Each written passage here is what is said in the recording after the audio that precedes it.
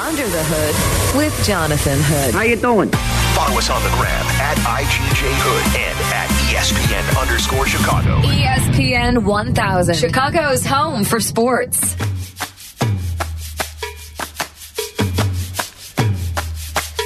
What's up and welcome in. This is Under the Hood with Jonathan Hood on ESPN 1000 and the ESPN Chicago app. Wishing you very well on this Wednesday night. We know what is going on with COVID-19 on a daily basis. We continue to watch the news. I know I'm watching it and reading about it, and hopefully we can get on the other side of this curve and we can be able to be out. And at this point in time, we're alone together, but it doesn't mean that we're not going to do what we always do best and talk Chicago sports and everything else in between. So thanks so much for tuning in, and I wish the best for you and your family during this really, really difficult time. As a matter of fact, we have something special coming up for Tales from the Hood regarding COVID-19. We're going to discuss coming up at 8:30, so hope that you're around at 8:30 for that right here on ESPN 1000. The Bulls will be making moves, reportedly, to get their front office in a position where they can finally succeed and be a team that we can watch and be proud of. It's one thing to be a fan of the Chicago Bulls and watch this team over the years, the ebb and flow of the seasons that they've had, but ultimately you just want to have consistency. Always remember these two things as the Bulls make their moves. Number one, remember that Gar and Pax will hire their successor. Whoever it's going to be, if there's going to be a general manager or a basketball president, whatever it is, Gar and Pax are going to be in the position to hire their successor. And the number two thing is that the next GM or president of basketball operations for this Bulls team could be in the job for the next 20 or more years.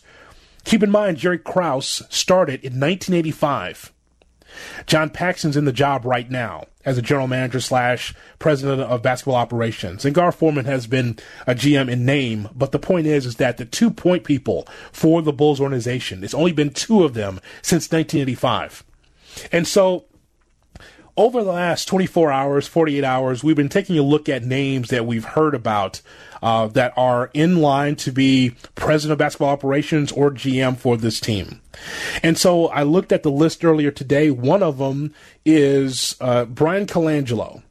Now, if you know Bryan Colangelo, last time we saw him, he was with the Philadelphia 76ers. Now, here's what we know about Colangelo.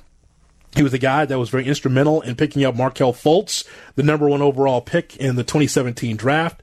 Colangelo orchestrated the deal with the rival Celtics. But here's the thing that was weird about Colangelo.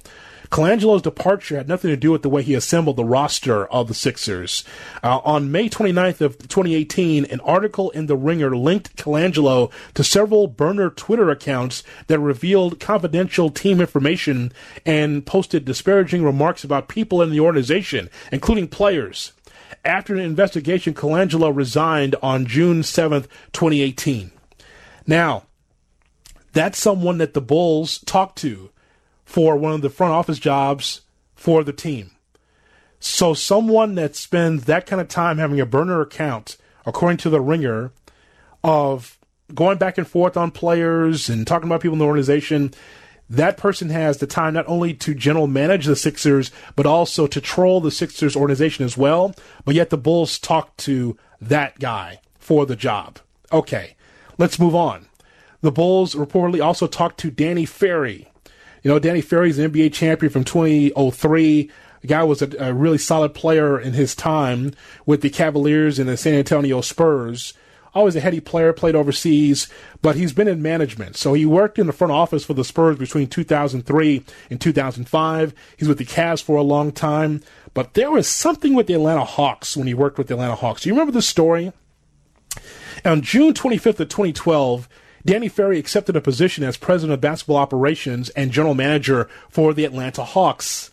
In June of 2014, Ferry read aloud verbatim an offensive and racist comment written in a scouting report during a conference call about Luol Deng. Hawks co-owner Michael Gearson Jr. called for him to resign or to be dismissed. So on September 9th of that year, Hawks CEO Steve Koonin announced that the team had decided not to dismiss Ferry and that they were just going to discipline him. A few days later, Ferry was asked to take a leave of absence, and after an independent investigation, he ultimately was let go of the Atlanta Hawks. Read aloud a offensive and racist comment in a scouting report on a conference call where everybody can hear it about Luol Deng when he's with the Miami Heat. The Bulls talked to Danny Ferry about their front office job. How about Wes Wilcox? Do you know that name, Wes Wilcox? Wes Wilcox had to part ways with the Atlanta Hawks. He's working on NBA radio right now on Sirius XM, and he does some stuff from NBA TV. But the reason why Wes Wilcox was let go is because of leadership issues. So here's the story. The Atlanta Hawks were expected to remove Wes Wilcox from his role as general manager, according to ESPN.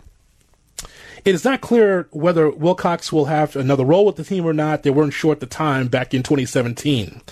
But the Hawks issued a statement Wednesday afternoon that read that the Hawks leadership is undergoing a period of evaluation and looking at how basketball operations works best.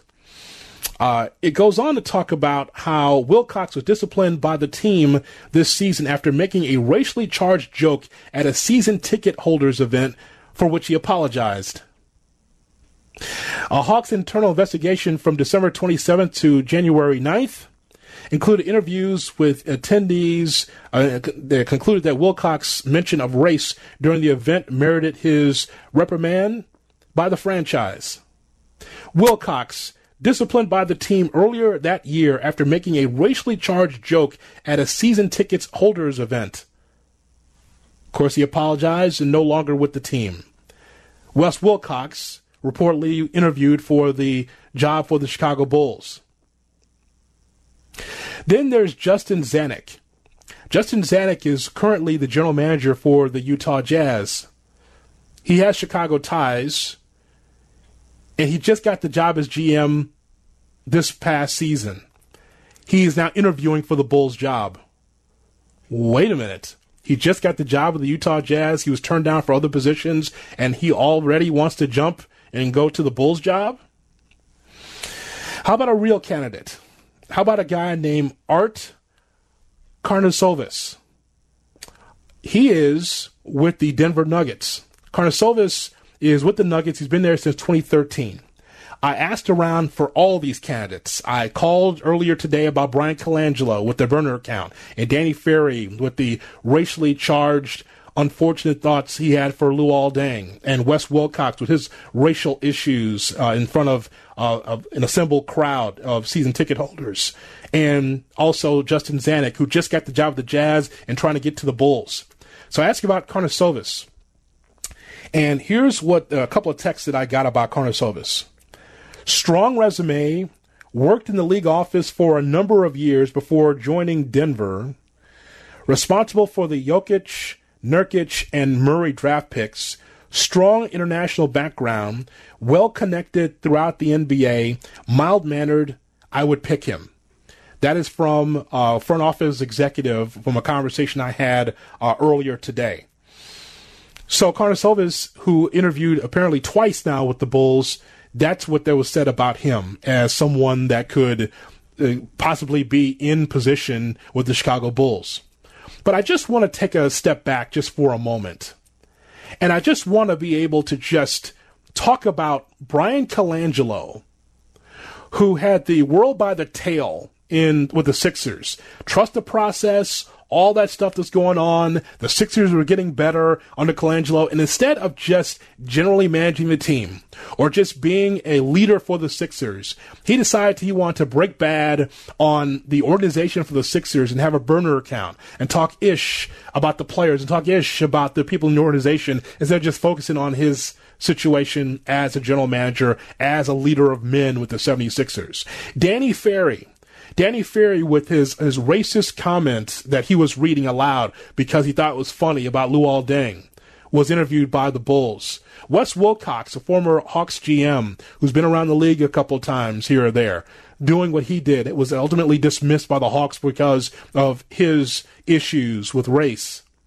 Justin Zanuck, who is the Jazz GM now, and all of a sudden now interviewing for the Bulls job.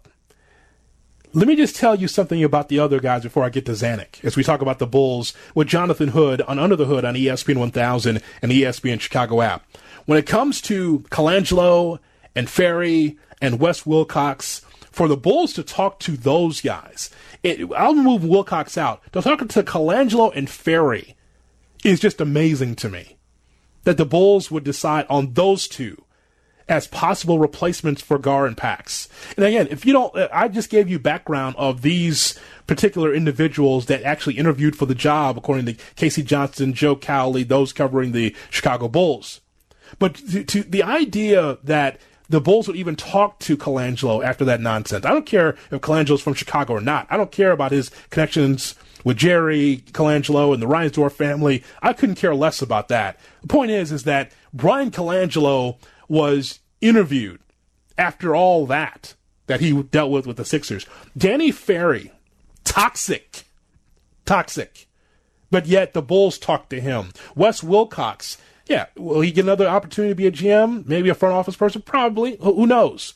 Well, the point is that those names are not necessarily names that tells me these guys should be in the mix for 20 plus years, because as I told you, the 2 points about the Bulls job is to remember the next GM or president of basketball operations could be in the job for 20 plus years. And also remember that Gar and Pax have to be the one to hire him. And going back to that other point, Gar and Pax, along with Michael Reinsdorf, have to do the hiring for the Bulls, right?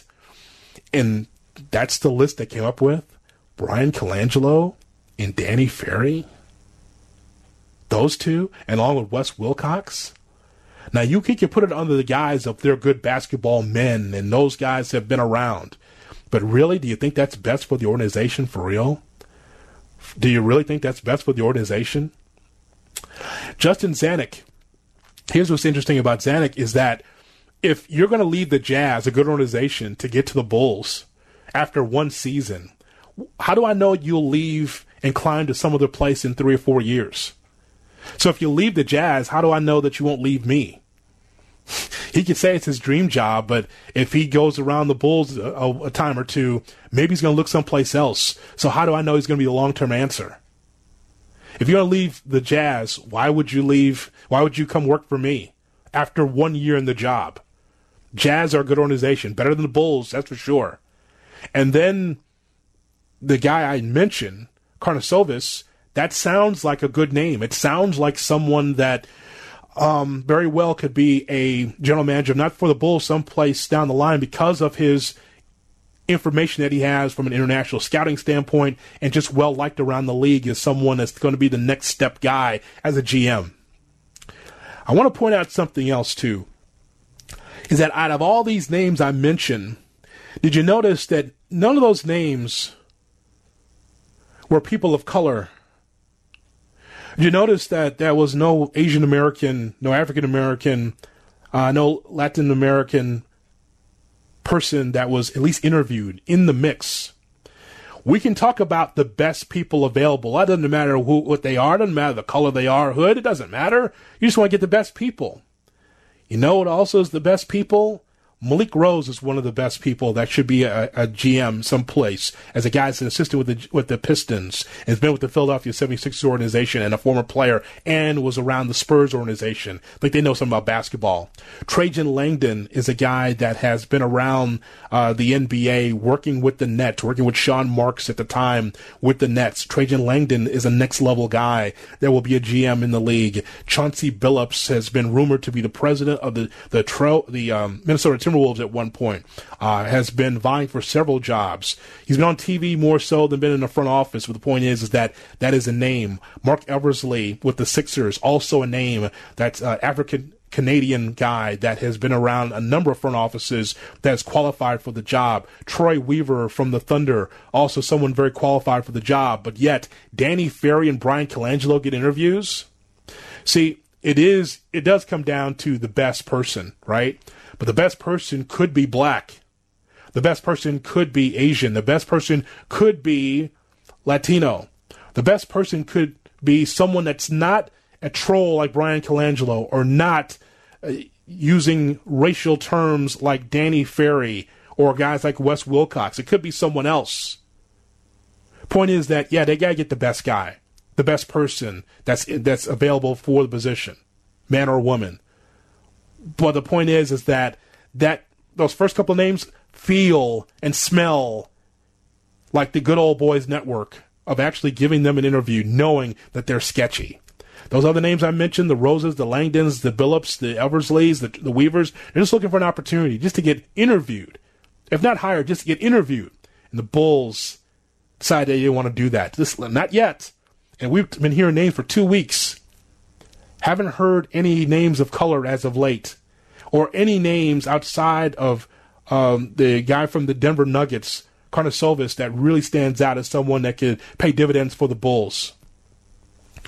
Coming up next, some thoughts from Joe Cowley as he has a new column out again about the Bulls and their coaching search. We'll get to that. Also, an excellent column from NBC Sports about where the Bulls need to be looking, not for this upcoming season, but for 2021. Whoever's going to be in the position next, that person has to look at free agency and seriously in 2021. We'll get to that coming up next on Under the Hood.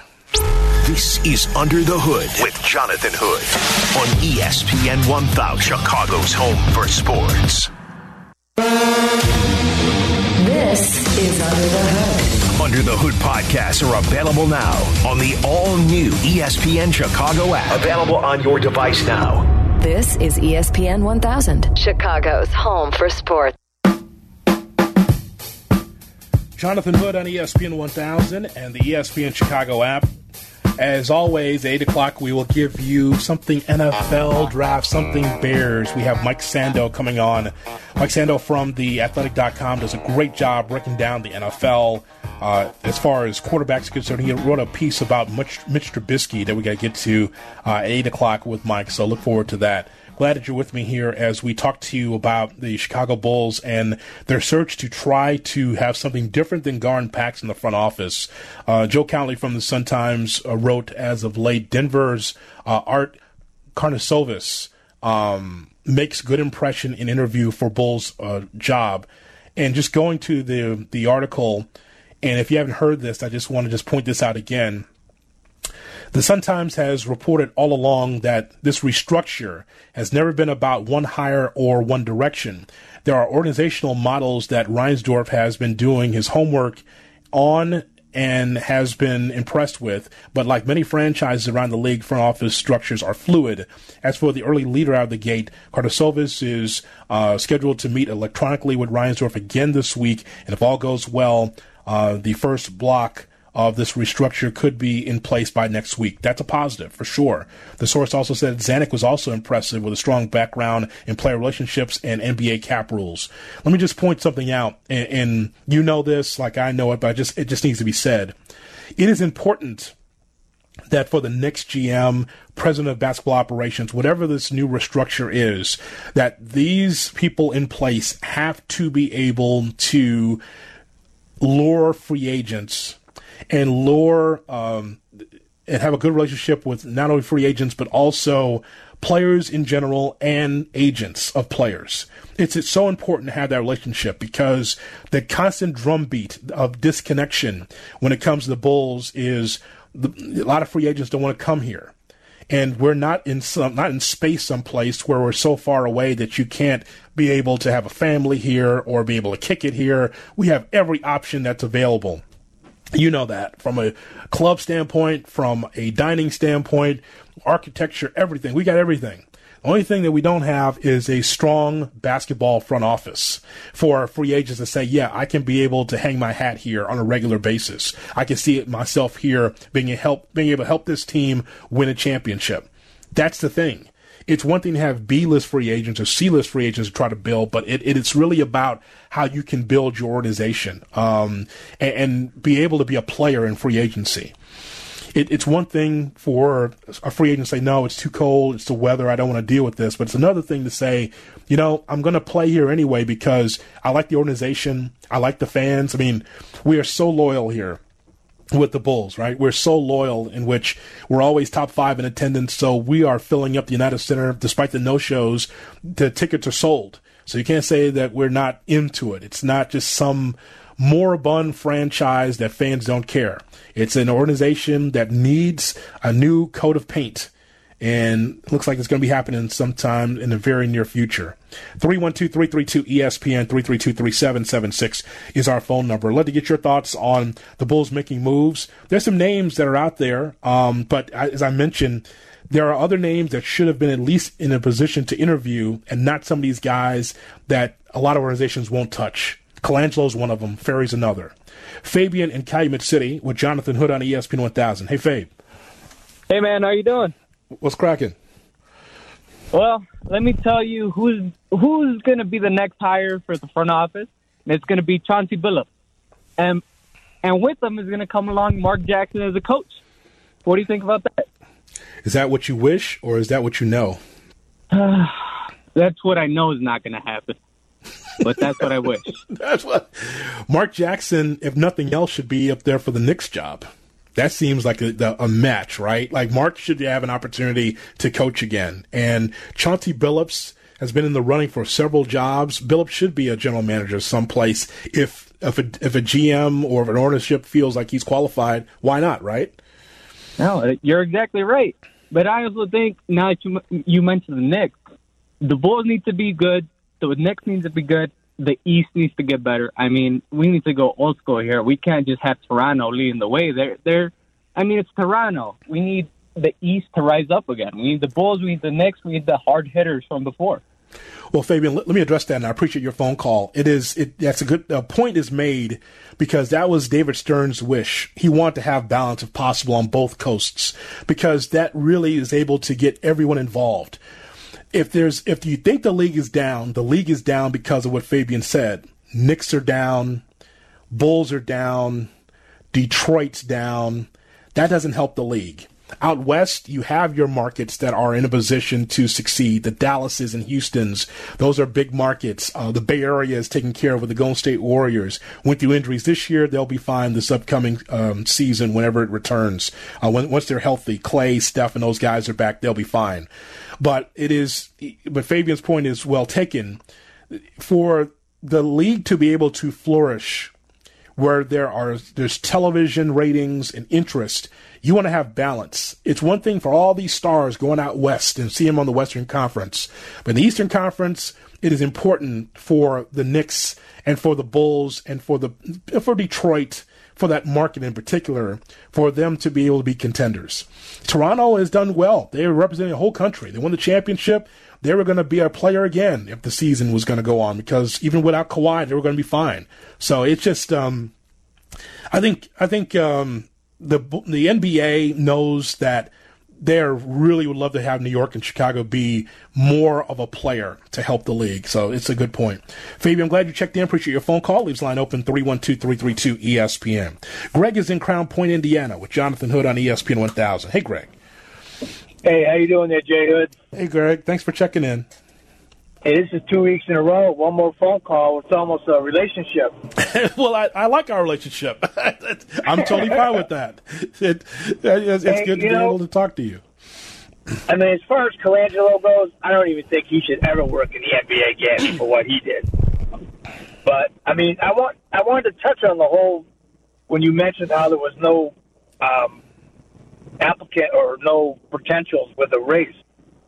You know, like I was telling the guy that answered the phone, I've always been the belief that you always get the best person, period. You know, and my analogy is, if I have to have brain surgery, I want a good neurologist. I don't want a neurologist that we had to bring into the hospital because we were missing a black doctor or an Asian doctor. I want the best.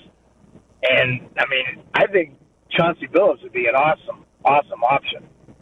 You know, but Reinsdorf is just, I don't know, it's almost like he's still afraid to hurt Paxton's feelings or something. Well, you know, my whole thing with that, Greg, is it had to be mentioned, and here's why. Is because I'll go back to the Rooney Rule in the NFL. It's just that the Rooney Rule is not to make sure that black people get hired or women get hired. It's just to get in the door. So that way someone of color can be like, well, this is my resume. What do you think? Then it's up to the employer ultimately, right? You can't fault an employer if the employer feels comfortable with someone else. But you can't shut the door on people of color that are trying to get a job just like anybody else. So, but the one thing you're not going to hear me say Malik Rose or Trajan Langdon or Chauncey Billups. Those should be the people the Bulls should talk to exclusively, because that's not fair for everybody. Everybody should have an equal chance at the door. And the idea that the Bulls are talking to guys like Danny Ferry and Brian Colangelo, even over Malik Rose or Trajan Langdon, guys that have been toiling in the G League, toiling in the offices, and not even get a chance to talk, that's the whole thing. Like perfect example is you and me, right? You're the employer. Yeah. I'm trying to get a job with you. Okay, so what I'm doing, Greg, is I just need to show you how impressive I am. Ultimately, you probably got your guy in place, but at least you know, hey, I'm coming to you because I want to work. I want to work with you, and I got my resume, and I'm dressed well, and I'm going to tell you what I think about your company, and we exchange ideas. Then at least you have an idea of where I'm coming from, but not to the point where you shut the door and never let me in. That's not right. I totally agree. You know, and unfortunately, the Rudy Rule doesn't even.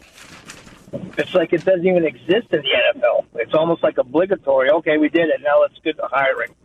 I think it's a joke. I mean, they need to have more guys instead of like Mike Tomlin, and that's it. You know, it's very few, and I appreciate your phone call. It's just very few, and again, it is about to get the opportunity, the Rudy Rule in place to be able to just so I can sit in front of you and just if you think I'm good enough based on my resume, then you should hire me. But it is about the best person that's available. And those guys are not the best available. Not for the Bulls for 20 years. Brian Colangelo and Danny Ferry, Wes Wilcox, you can do better than that. These other guys I mentioned, Karnisovas, Zanuck, those are young guys. So I can understand why they'd be available. There's other names that I'm sure that's been out there that let me think. There was the Indiana Pacers assistant turned down the job. He was a guy that was heavily thought of. And of course, there's the pie in the sky thoughts of like the Oklahoma City Thunder and the Toronto Raptors with Masai Ujiri. Those things weren't going to happen. Those are good organizations. They're not leaving. But for these young guys, sure, great opportunity.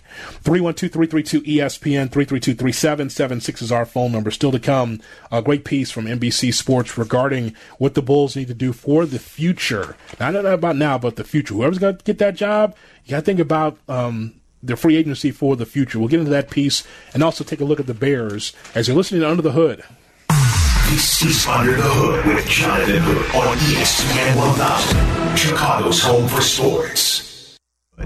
Follow us on the gram at IGJHood and at ESPN_Chicago. This is Chicago's home for sports, ESPN 1000. Great piece on NBC Sports Chicago regarding the Chicago Bulls. Of course, you take a look at the salary allocations, and everything is going to be flexible with the rosters. While the salary cap ramifications of the COVID-19 pandemic are not known, these books beyond the 2020-21 season are about as clean as one could hope for. So I'm looking at the Bulls and their total cap allocations, $106 million.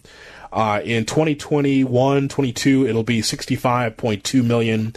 In 22-23 is $9.3 million, and then zero in 2023-24. And again, that's where we are right now. That 2021-22 column is one many will be focused on because that's the summer of Giannis. And Giannis Antetokounmpo, as I've said before, is not part of the culture of moving from place to place. Remember, he's from Greece. He goes to Milwaukee, and he's not. I don't think he's one of these guys that's going to be moving from place to place chasing a championship. At least I don't believe so. Many of them that we see in the NBA do. I'm not sure if he's going to be that guy. Lauri Markkanen's impending extension looms. That $65 million figure, but that number also includes fully guaranteeing the third years on Thad Young's contract and Thomas Satoransky's contracts, picking up Ryan Arcidiacono's third year, inking Chandler Hutchinson's 2-year team option. Those are the factors, because you think about it, right? based on what you saw from the Bulls, Satoransky, Thad Young, Archie Diacono, when the Bulls are good, will they be around? Will they be on this team? Chandler Hutchinson's 2-year team option and a couple of other extenuating factors are also part of this as well. Even if the cap stayed static at roughly $109 million through then, that's a hefty amount of room, and they'll be flexible. That is a selling point for the Bulls, whoever takes the job, is that in 21-22, you will have roster flexibility. Roster flexibility, which is something that is important for this franchise, meaning that you don't slide in some C-level veteran. Screw that. You're not doing that. What you're doing is that you're going to put in some quality players because it'll be a fresh coat of paint on this organization. Also in this column, they talked about, and speaking of youth, whether your gripes with Paxson Gar, whatever you think of their first-round draft picks, they don't throw away their first-round picks. The Bulls own all their first-round selections for the foreseeable future, so they won't be working entirely from behind in that respect, a la the rebuilding of the Brooklyn Nets in the mid-2010s. They're due for another top 10 selection this season, albeit in what many consider kind of an underwhelming draft. So it is true that the first-round picks will be in place. It all depends on who you're drafting, of course. Assets matter, but you know what also matters? Being able to grow the talent that's already on your roster. So that's, well, again, we'll see who the Bulls hire, but as I thought that was a terrific column. If you go to the Bulls section of NBC Chicago, it really breaks down really from a financial standpoint that the Bulls have flexibility and room to be able to get certain players in here that can make a difference for the team. Not the Thad Youngs, not just Thomas Satoransky, not just those players, but players that can really be able to turn heads for Bulls fans. And hopefully that'll be something we see very soon. Under the Hood with Jonathan Hood on ESPN 1000 and the ESPN Chicago app. I was thinking earlier about the Bears, and of course we're about 15 days away from the NFL draft. I don't know about you.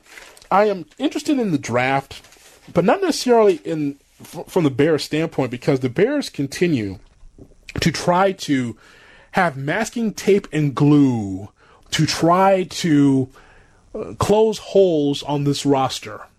I was looking at the depth chart earlier. Let me go to this again. I was looking at the depth chart earlier, and I just want to point out to you how many tight ends there are on the depth chart for the Bears. Like, they know that that's an issue. So I'm looking at the depth chart: Trey Burton, Adam Shaheen, Demetrius Harris, Jesper Horsted, Dax Raymond, Jimmy Graham, Ben Broniker, J.P. Holtz, Eric Saubert, as well as Darian Clark. There are 8 guys at the tight end spot. That's the most they have on the roster. 8 guys currently on the depth chart. Yeah, they want to get that right, but yet they signed Jimmy Graham to a 2-year deal for a guy that's definitely toward the end of his career. It all comes down to commitment to winning, right? Commitment to winning. Where is that commitment to winning when you're looking to be able to get better at that tight end spot, which is a big 0, not a U tight end, but a 0 tight end, because you got nothing out of that spot, right? So then now they have 8 in camp. So I just thought, okay, so you got 8 guys. So someone out of that 8 is going to be able to be as good or better than Jimmy Graham, right? At least that's the hope. But I was thinking earlier about Trubisky and Foles. And there's some projections out there we'll get to a little bit later on regarding where we look at Trubisky and Foles versus not the NFC North. That's too myopic.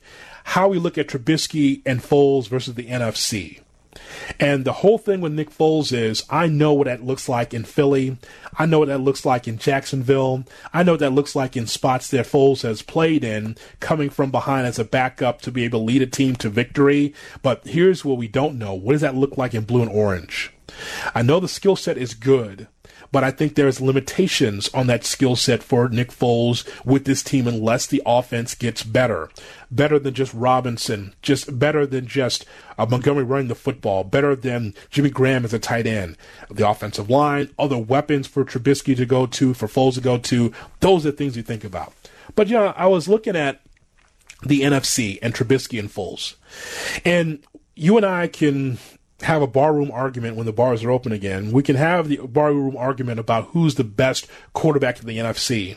Is it Tom Brady at an advanced age, or is it Aaron Rodgers? Because no matter what Brady's done with the New England Patriots, he is the GOAT, there's no doubt, but he's not going to be the GOAT forever currently playing. He's the GOAT right now for sure, and when he retires, he will be, but not necessarily the best player or the best quarterback in the NFL once he's gone. So he's with Tampa right now, and we can make the argument of if you think Rodgers is better or Brady's better at this point in their careers, but they're 1 and 2, they're interchangeable. Rodgers and Brady at the top of the list. There's Drew Brees with New Orleans. There's Russell Wilson. There's Matt Ryan from Atlanta. I'll stop right there.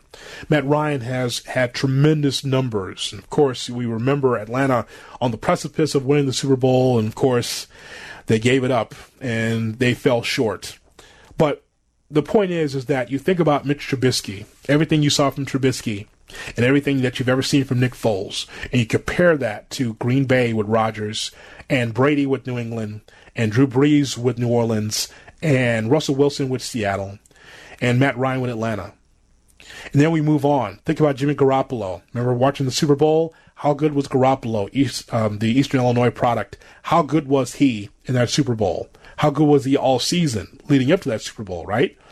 Think about Garoppolo, then think about Trubisky or Foles. Carson Wentz from Philly. Think about Wentz, then think about Trubisky and Foles. When you think about Kirk Cousins, quarterback for the Minnesota Vikings, if you don't believe in Cousins, that's good. That's fine, but then think about Mitch Trubisky and think about Nick Foles. Dak Prescott, also in this conference. Dallas Cowboys quarterback. Maybe you think it's all Zeke Elliott.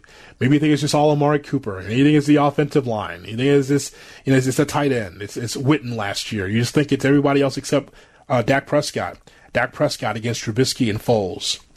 Think about Jared Goff. Jared Goff getting to the Super Bowl once, and they fell apart, and maybe they're going to continue to fall apart in Los Angeles. But the point is that think about Jared Goff and Trubisky and Foles.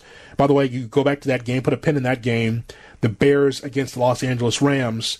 That's a game the Bears should have won. Trubisky should have won that game. The Bears should have won that game, and they fell short against Goff. And then you think about Trubisky. So all those quarterbacks, Rodgers, Brady, Brees, Wilson, Ryan, Garoppolo, Wentz, Cousins, Prescott, Goff. I didn't even mention Teddy Bridgewater yet with Carolina. I didn't mention Matt Stafford from the Lions. I didn't mention young Daniel Jones with the Giants, or I didn't mention Murray with the Arizona Cardinals, or Dwayne Haskins from Washington. So you think about just the quarterbacks, and you think about Nick Foles, whether he has a Superman cape or not, or Trubisky. And you got all those quarterbacks and all those teams in the NFC. Now, keep in mind, Bears don't have to take on everybody in the NFC, but they got to take on the best of the best at some point, right? They got to be able to take on the division and others. Now, you compare Trubisky and compare Foles to all those other quarterbacks. It's daunting. That list I gave you is daunting. And you can make the case that you feel like Trubisky's in an upswing and that Kirk Cousins is not, or you don't believe in Jared Goff. That's cool. But what about those other 8? What about those other guys? What about those guys with the arm, the high-octane offense? What about those guys? And what about Teddy Bridgewater, who came in and beat the Bears' ass when he's with the New Orleans Saints? What about that? That's what we're talking about. 312-332-ESPN, 332-3776 is our telephone number. Coming up, Tom Brady with a lot to say that we've never heard on the record before. That's next right here on UTH. This is Under the Hood with Jonathan Hood. Hi, everybody. On ESPN 1000, Chicago's home for sports. You're listening to Under the Hood. Get the ESPN Chicago app for podcasts and the live stream from anywhere. Download in the App Store today. This is ESPN 1000, Chicago's home for sports. Boom, boom, boom, Under the Hood with Jonathan Hood on ESPN 1000 and the brand new ESPN Chicago app. We'll talk Bears and NFL quarterbacks at the 8 o'clock hour with Mike Sando from theathletic.com. We'll talk to Mike at 8 o'clock and get his thoughts about the column he wrote from theathletic.com regarding Mitch Trubisky and where he places Mitch or Foles amongst other quarterbacks in the NFL. That's going to be a great conversation with Mike coming up at 8 o'clock. So I see that Tom Brady was on the Howard Stern show. And so here's why I find that compelling. Not because I'm just like this huge Howard Stern fan. I respect him because he's in the business like I'm in the business. He's the king of all media. He's made a great name for himself. But the reason why that I find this interesting is because Howard Stern always finds a way to ask the right questions and has the right follow-ups.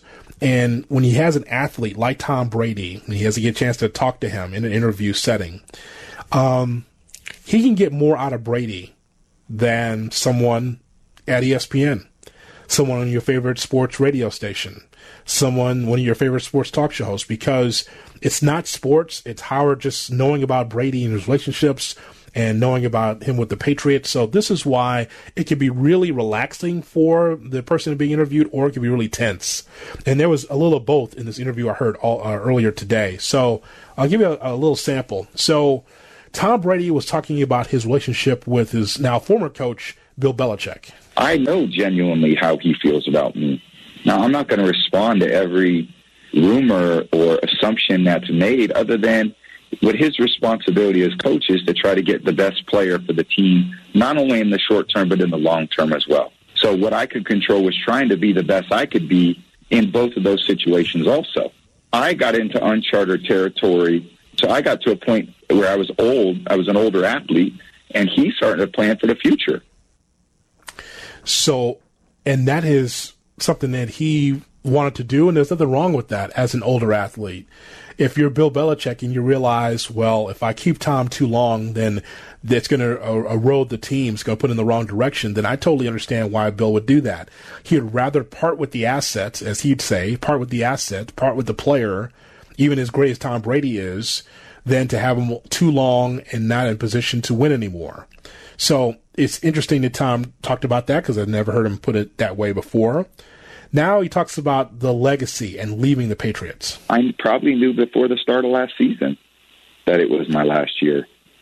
And I tried to, I knew that, it was just our time was, our time was coming to an end. I never cared about legacy. I mean, I could give a about.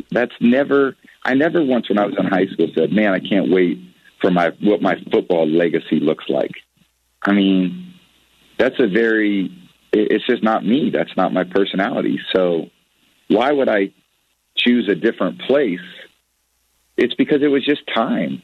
I don't know what to say other than that. Like, I had done everything. I accomplished everything I could in 2 decades with an incredible organization, incredible group of people, and that will never change. And no one can ever take that away from me. No one can ever take those experiences or Super Bowl championships away from us. I can't do his job and he can't do mine.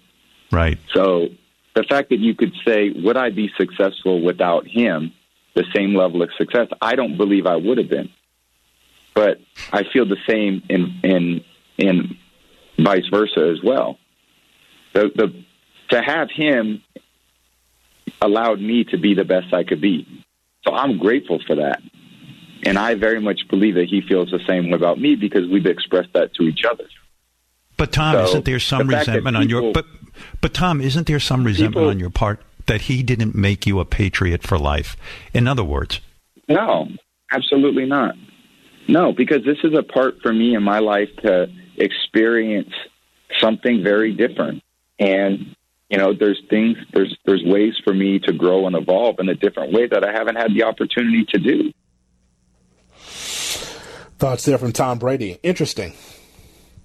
And the follow-up question makes sense, because he talks about how there could be this feeling of resentment that you were not a Patriot for life.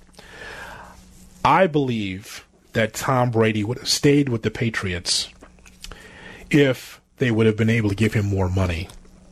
Anytime someone tells you that it's not about the money, it's a lie. It's always about the money. It's the bottom line. It's the thing that makes the world go round. Whether you feel like there is importance in your life with money or not, money makes the world go round. And so for Tom Brady, the legacy, he says he didn't care about his legacy. Well, I guess not. I guess when he first started, he didn't care about his legacy. But, 20 years with the same team is so rare. in today's sports lexicon that I totally understand it. But here's what I'm thinking. I'm thinking that Tom Brady would have stayed if he was able to get paid more and be taken care of for 2 years. The money that was doled out by the Tampa Bay Buccaneers took place because the Buccaneers want to put more butts in seats in Raymond James, because now, whether or not Brady wins or not, Brady on the field is an attraction for Tampa. He's an attraction. So I get it from that standpoint. I think that it came down to respect financially, and then on top of that, the lack of respect from Belichick that Brady was not receiving. There's a tough dad situation happening with Belichick and Brady, where it was tough for Brady to even get the game ball because Belichick wanted to make sure everyone was on the same wavelength, on the same plane, that not one player was greater than the other as far as his eyes are concerned. The way that Belichick handles his locker room is very similar to the way that Greg Popovich handles his locker room, East Chicago's own. Greg Popovich handles his locker room in San Antonio. When you watch the Spurs, especially during those championship years, Tim Duncan was yelled at just like Danny Ferry was at the end of the bench. Tony Parker was yelled at just like Antonio Daniels was yelled at. It was the same thing with this Spurs team, the same thing we're seeing with the Patriots, in that Belichick was never openly giving love to Tom Brady, talking about how great he was. It was because Belichick says nothing in the media, says pretty much nothing. But now, toward the end, you start to hear Belichick say some great things about Brady, and the relationship and the divorce took place. So I will remain steady in my feeling that neither one of these two, Belichick or Brady, will win a championship.